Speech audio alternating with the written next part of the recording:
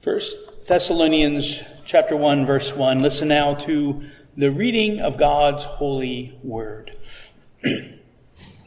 Paul, Silvanus, and Timothy, to the church of the Thessalonians in God the Father and the Lord Jesus Christ.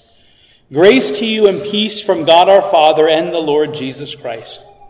We give thanks to God always for you all, making mention of you in our prayers, remembering without ceasing your work of faith, labor of love, and patience of hope in our Lord Jesus Christ in the sight of our God and Father, knowing, beloved brethren, your election by God.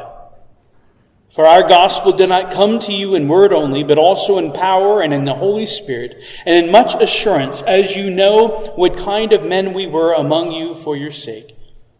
And you became followers of us and of the Lord, having received the word in much affliction, with joy of the Holy Spirit, so that you became examples to all in Macedonia and Achaia who believe. For from you the word of the Lord has sounded forth, not only in Macedonia and Achaia, but also in every place. Your faith toward God has gone out, so that we do not need to say anything. For they themselves declare concerning us what manner of entry we had to you, and how you turned to God from idols to serve the living and true God, and to wait for his Son from heaven, whom he raised from the dead, even Jesus, who delivers us from the wrath to come. Let's seek the Lord's blessing on this, his holy word. O gracious God and heavenly Father, we rejoice and give thanks to you once again for this evening. We thank you for the opportunity to open your word and to look for its truth. And we just praise you and thank you that your word is truth, that it is our only infallible rule for faith and life. And that as we come to this passage this evening, we pray, O Father, that you would, by your Spirit, give us understanding and insight. And that as your word goes forth in the power of the Spirit, we do pray that it would find within each of our hearts that rich, fertile soil, which brings about great and abundant fruit for your glory. We pray for your blessing now upon your word. In the name of the Lord Jesus Christ, we pray. Amen.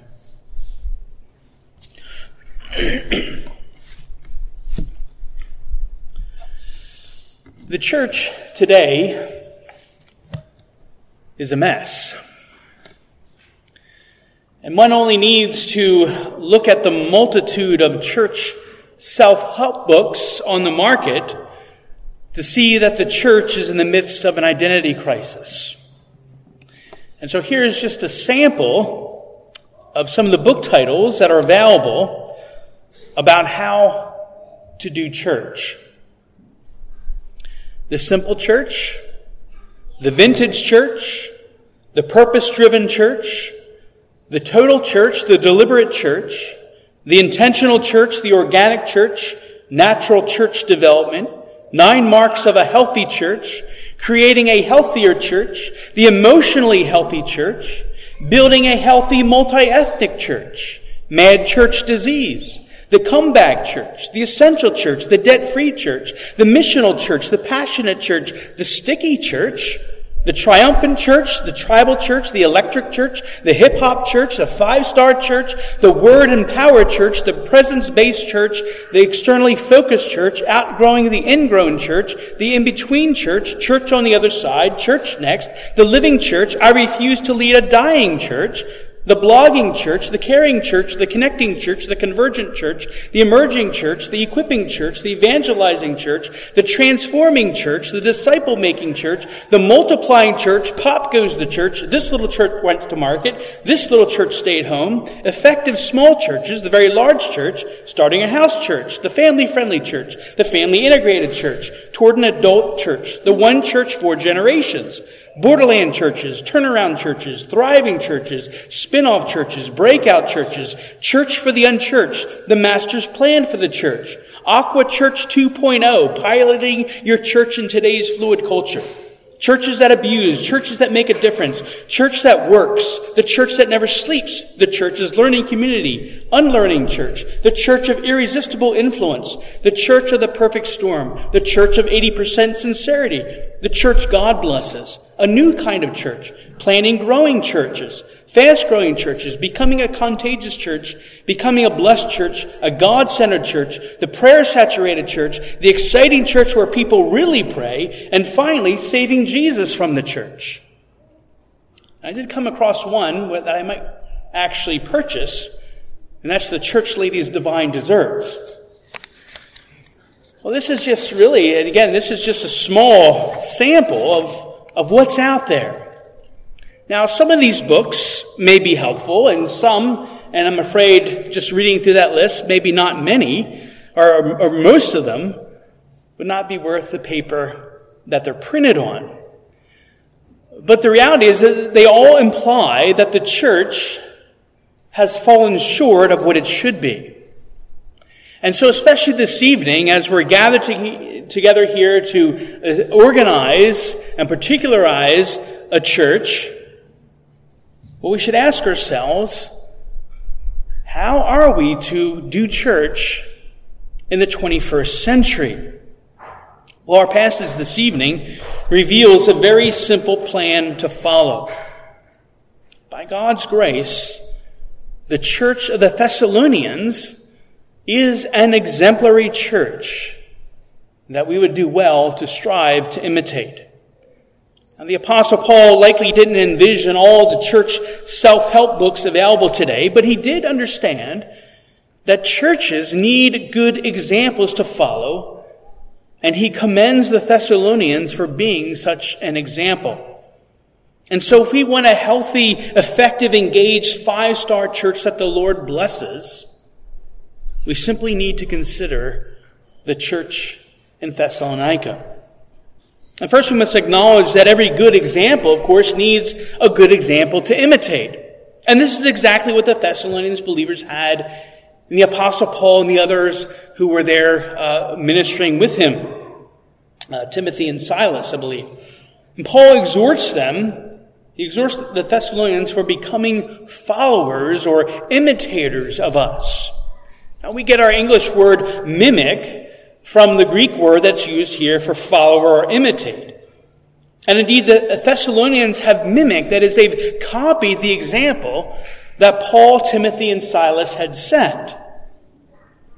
Now, what was it that they mimicked? Well, they have received the word in much affliction with joy of the Holy Spirit. Now, let's quickly unpack this.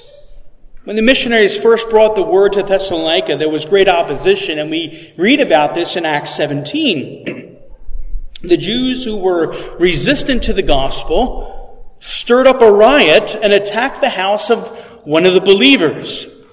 And since they couldn't find Paul, well, they turned their anger toward the Thessalonian Christians, dragging them out of the house and falsely accusing them before the civil magistrates. But despite this persecution and harassment, the Thessalonian believers held on to their faith.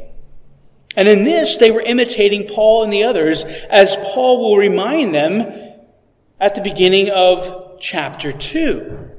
He reminds them that they brought the word to the Thessalonians despite great persecution. He recounts how they were mistreated unjustly and imprisoned in Philippi. And then later, when they went to Thessalonica, they were forced out of Thessalonica, and then from there, they were even forced out of Berea, as the Jews and the opposing Jews kind of kept them moving from one city to the next. And they'd suffered greatly because of their proclamation of the gospel. But they preached the gospel anyway. And they preached the gospel in the midst of affliction with the joy of the Holy Spirit. And in this, the Thessalonians imitated Paul as they actually received the word in the very same way in which it was proclaimed, knowing that once they received that word and believed it, that they were actually inviting persecution and suffering into their lives. And yet they received it with the joy of the Holy Spirit. Now we'll touch more on this joy shortly, but here we note that the Thessalonians imitated the example that they were shown. They mimic the steadfast character and perseverance of Paul and the others, seeking to do the same in their own lives. Indeed, Christ raises up leaders in his church for this very purpose. We know that pastors and elders and deacons are to be examples for the flock that they minister among, for the flock to imitate. Indeed, this is one of the reasons why the Lord gives the various qualifications for the officers of the church, because they ought to be sound men of good character who are worthy of imitation. And as any good pastor, elder, or deacon will tell you, well, this is very humbling when you think about the prospect that people are going to be imitating you as they look to your godly character.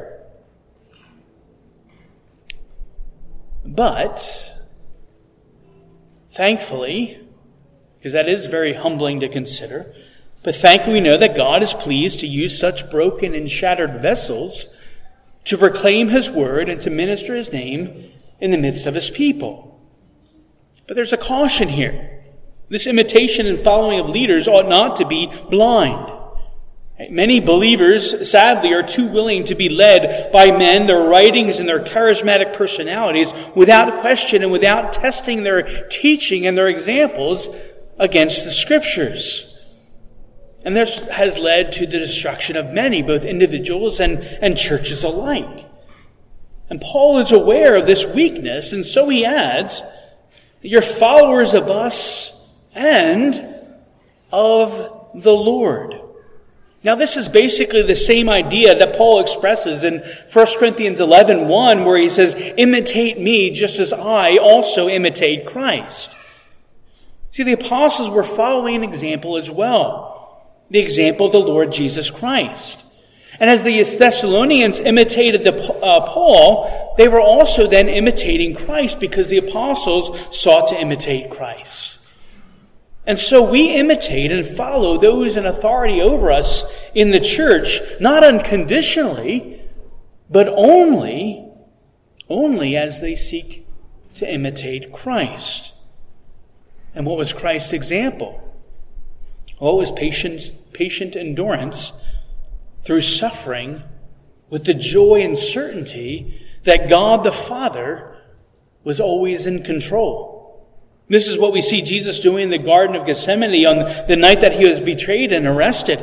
He knew full well what the Father had set for him to accomplish. He knew that pain, suffering, and even death were coming. And yet, he gladly received the Father's word and will when he prayed, "Not my will, but thy will be done."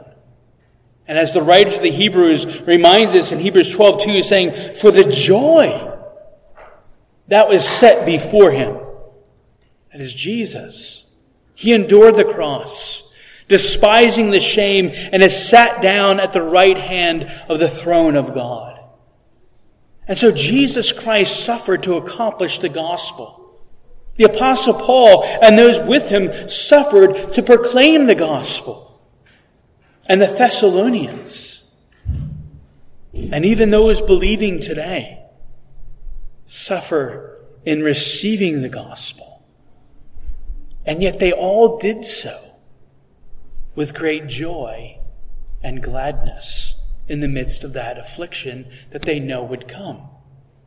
Now, this led to another way in which the Thessalonians became imitators of Paul and the other missionaries. They faithfully and boldly proclaimed the gospel to others, even as they had it proclaimed to them. And we see this in verse 8. "For from you the word of the Lord was sounded forth, not only in Macedonia and Achaia, but also in every place. Your faith toward God has gone out, so that we do not need to say anything." And so like the blast of a trumpet or the peal of thunder, the word of the Lord has gone forth from the Thessalonians, and it's impacted the entire region. Now, this could mean that the Thessalonians themselves, that the church itself, had sent out missionaries to other areas, or that they were faithful to simply share the gospel with those, with their neighbors, and with those who were passing through. You see, the city of Thessalonica was an important city. Not only was it on the major trade highway, but it was a great port city. And so people were always coming and going from Thessalonica, from all over. And whenever they came to Thessalonica, many of them heard the gospel. And they saw the evidence of its power in the lives of these Thessalonian believers. Because the Thessalonians didn't just proclaim the words of the gospel. They also proclaimed the gospel indeed, as the power of the word manifested itself in them through their work of faith, labor of love, and patience of hope in our Lord Jesus Christ in the sight of our God and Father, as Paul says here in verse 3.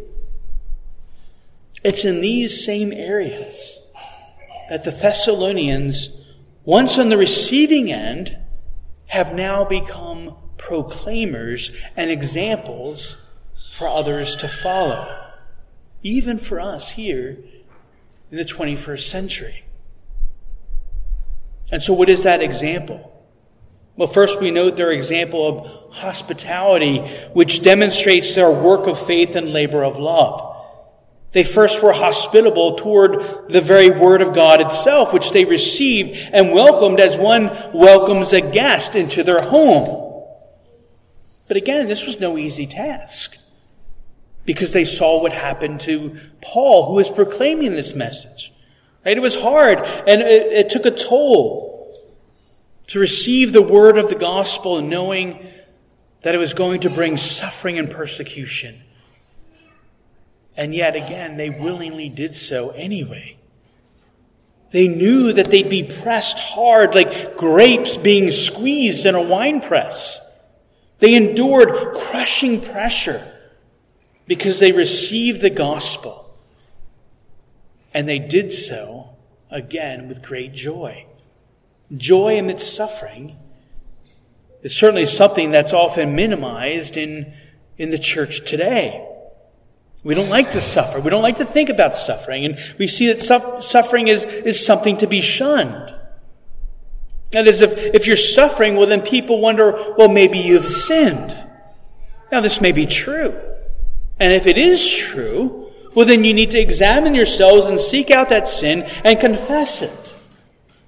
But we also know that the Lord sometimes allows suffering to come into our lives for reasons not related to our own personal sin. And though we may not always understand why this suffering has come, we know and confess and believe that our sovereign God has a plan and purpose for it. And ultimately that plan and purpose is to make us more like Jesus Christ. Because of this ultimate purpose, then we can truly consider it all joy when we endure various trials and temptations, as James writes in his letter. Because we have the confidence that God truly works out all things for our good and His glory. Now, how could the Thessalonian believers, how could they do this? Well, certainly not in their own strength. The only way that they could do it is because the same Spirit that brought power to the Word which transformed their lives in the beginning is the same very Spirit that brought confident joy to them amidst persecution and trouble. The Thessalonians give us a great example of being truly hospitable to the truth of the gospel, even receiving it with joy in the midst of suffering and persecution that's sure to follow and accompany it. But it was also reported not only that the Thessalonians received the word of the gospel with affliction and joy, but they also were most hospitable to the messengers of that word. And so in verse 9, we read this. Paul says, "For they themselves declare concerning us what manner of entry we had to you." Remember Jesus warning His disciples that not everyone would receive them or their message with joy and gladness as they went out to proclaim the gospel in various cities. And He told them that when you go to a place and they don't receive you, Then shake the dust off under your feet as a testimony against them. Again, Jesus knew that this was going to happen to his disciples and the apostles as he sent them out, because even those of his own hometown rejected him. The people that he'd come to save, to be their Messiah, had also rejected him. And so the disciple, Jesus reminds, the disciple isn't above the teacher. What they do to one, they'll do to the other, and even more so. And again, even today, even in the much of what calls itself the church, neither the truth of the gospel nor the faithful messengers who proclaim it are tolerated. They're expelled. They're forced out or even gradually overcome by small, subtle steps of ignorance and departures from the truth. But the Thessalonians would not be that way. They wouldn't be known as those who heard the truth of the gospel and rejected it, and who rejected its messengers.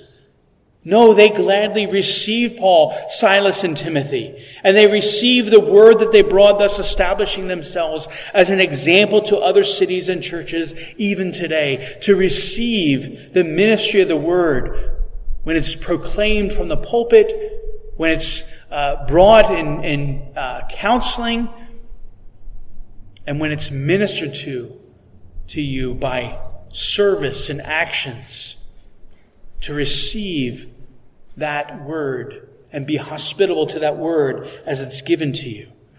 And truly, again, it's a great example to follow and imitate. Well, a second area of example that the Thessalonian believers gave was their example of faith. In verse 8, we see that in every place where Paul went, he actually heard of the faith of the Thessalonians toward God. Now, this is extraordinary because we know that the Thessalonians weren't out there extolling their own virtues of their own faith. Not at all. But others had heard of the faith of the Thessalonians.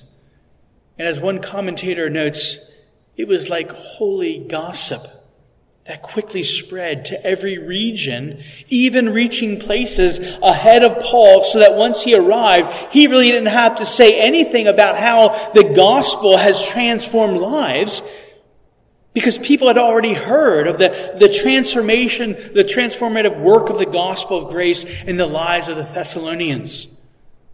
And they were now already eager to hear the gospel for themselves when Paul came. Now, talk about an example for the church today to follow and imitate. Just think of the impact of the witness that we could have in our own communities for the cause of Christ if people actually saw in us and in how we live out our lives each and every day, if they saw in us the transforming power of the gospel of grace. Imagine if holy gossip is spread about what the Lord was doing here in San Antonio or in Dallas or in Bryan or in Houston. Imagine that. Truly, may people know of us, not just because of our doctrine and our conservative theology, may they also know us because of how our faith in Christ and His gospel transforms our lives and permeates every aspect of it. Indeed, this is the example of faith that the Thessalonian believers had set. Indeed, it's a worthy example to imitate. Now, for the Thessalonians, this transformation evidenced itself in their turning from idols and turning toward the living and true God, that they might serve Him, as we see in verse 9. As upon hearing the gospel with power in the Holy Spirit, many Thessalonians turned from their pagan idolatry and turned instead toward the one true living God. They turned from worshiping false idols created by the hands of men, and they turned toward the Creator, who created them and all things. This turning in verse 9 is a picture of true repentance. Repentance is turning away from sin and turning toward God. And indeed, outside of Christ, we know that in our sin natures, we all serve false idols, whether it's wealth, pleasure, power, or even just the idol of self. We are by nature idolaters. But when the gospel comes with power and the Spirit, as it came to the Thessalonians, we're enabled then by the grace of God to turn from these idols and turn toward the one true living God. As we turn from the idols in our lives and seek to serve the living Christ, our desire should be that the testimony of our faith in Him would cause His gospel to boldly go forth from us into the surrounding community, into the region, throughout the state, and into the rest of the world. Truly, may this be the witness, even of this new Reformed Presbyterian Church in San Antonio. Well, the final area where the Thessalonians give us an example is in the area of hope. The report has gone out and continues to go out that the Thessalonians not only received the word and been transformed by its power, but they also hold forth a great and confident hope as they wait for His Son from heaven, whom God raised from the dead, even Jesus who delivers us from the wrath to come. The gospel isn't only a message of transformation, but it's a message of hope, and that hope is everlasting. For the Thessalonians, this hope meant an end to their persecution and suffering. It meant vindication before their enemies and those who sought to destroy them. It meant victory once for all over Satan, sin, and death. It meant fullness of joy in the everlasting presence of God the Father and Jesus Christ, His Son. We note these about their hope. First, it was a hope that was secured by Jesus Christ when He was raised from the dead on the third day. Jesus Christ was the first fruits of the promise that one day those whose faith and trust is in Him alone for salvation shall be raised from the dead with transformed bodies united together with our souls, that we might stand forever in God's glorious presence. And secondly, the resurrection of Jesus Christ stands as a cornerstone of the gospel. And this was true for the Thessalonians, and it's true for us today. As Paul says in 1 Corinthians 15, he says, "And if Christ is not risen, your faith is futile. You are still in your sins." So Christ's resurrection secured the victory for us over Satan, sin, and death. And if we trust in Him and have this hope in us by the grace of God, we'll be spared the judgment and wrath to come. For Christ will come again to judge the living and the dead, and those whose hope and trust is in something or in someone else will be consumed by God's just and holy wrath. Indeed, we know that politicians and philosophers of the day may offer hope. But friends, if it isn't a hope of the gospel through Jesus Christ, then it will not be the hope that we need today in the 21st century. And so let's cling to this sure and certain hope, even as the Thessalonians did and gave example. And the anticipation of this hope leads to two final points regarding the example that God has set before us. And the first thing is this. Brothers and sisters, we must simply just do it.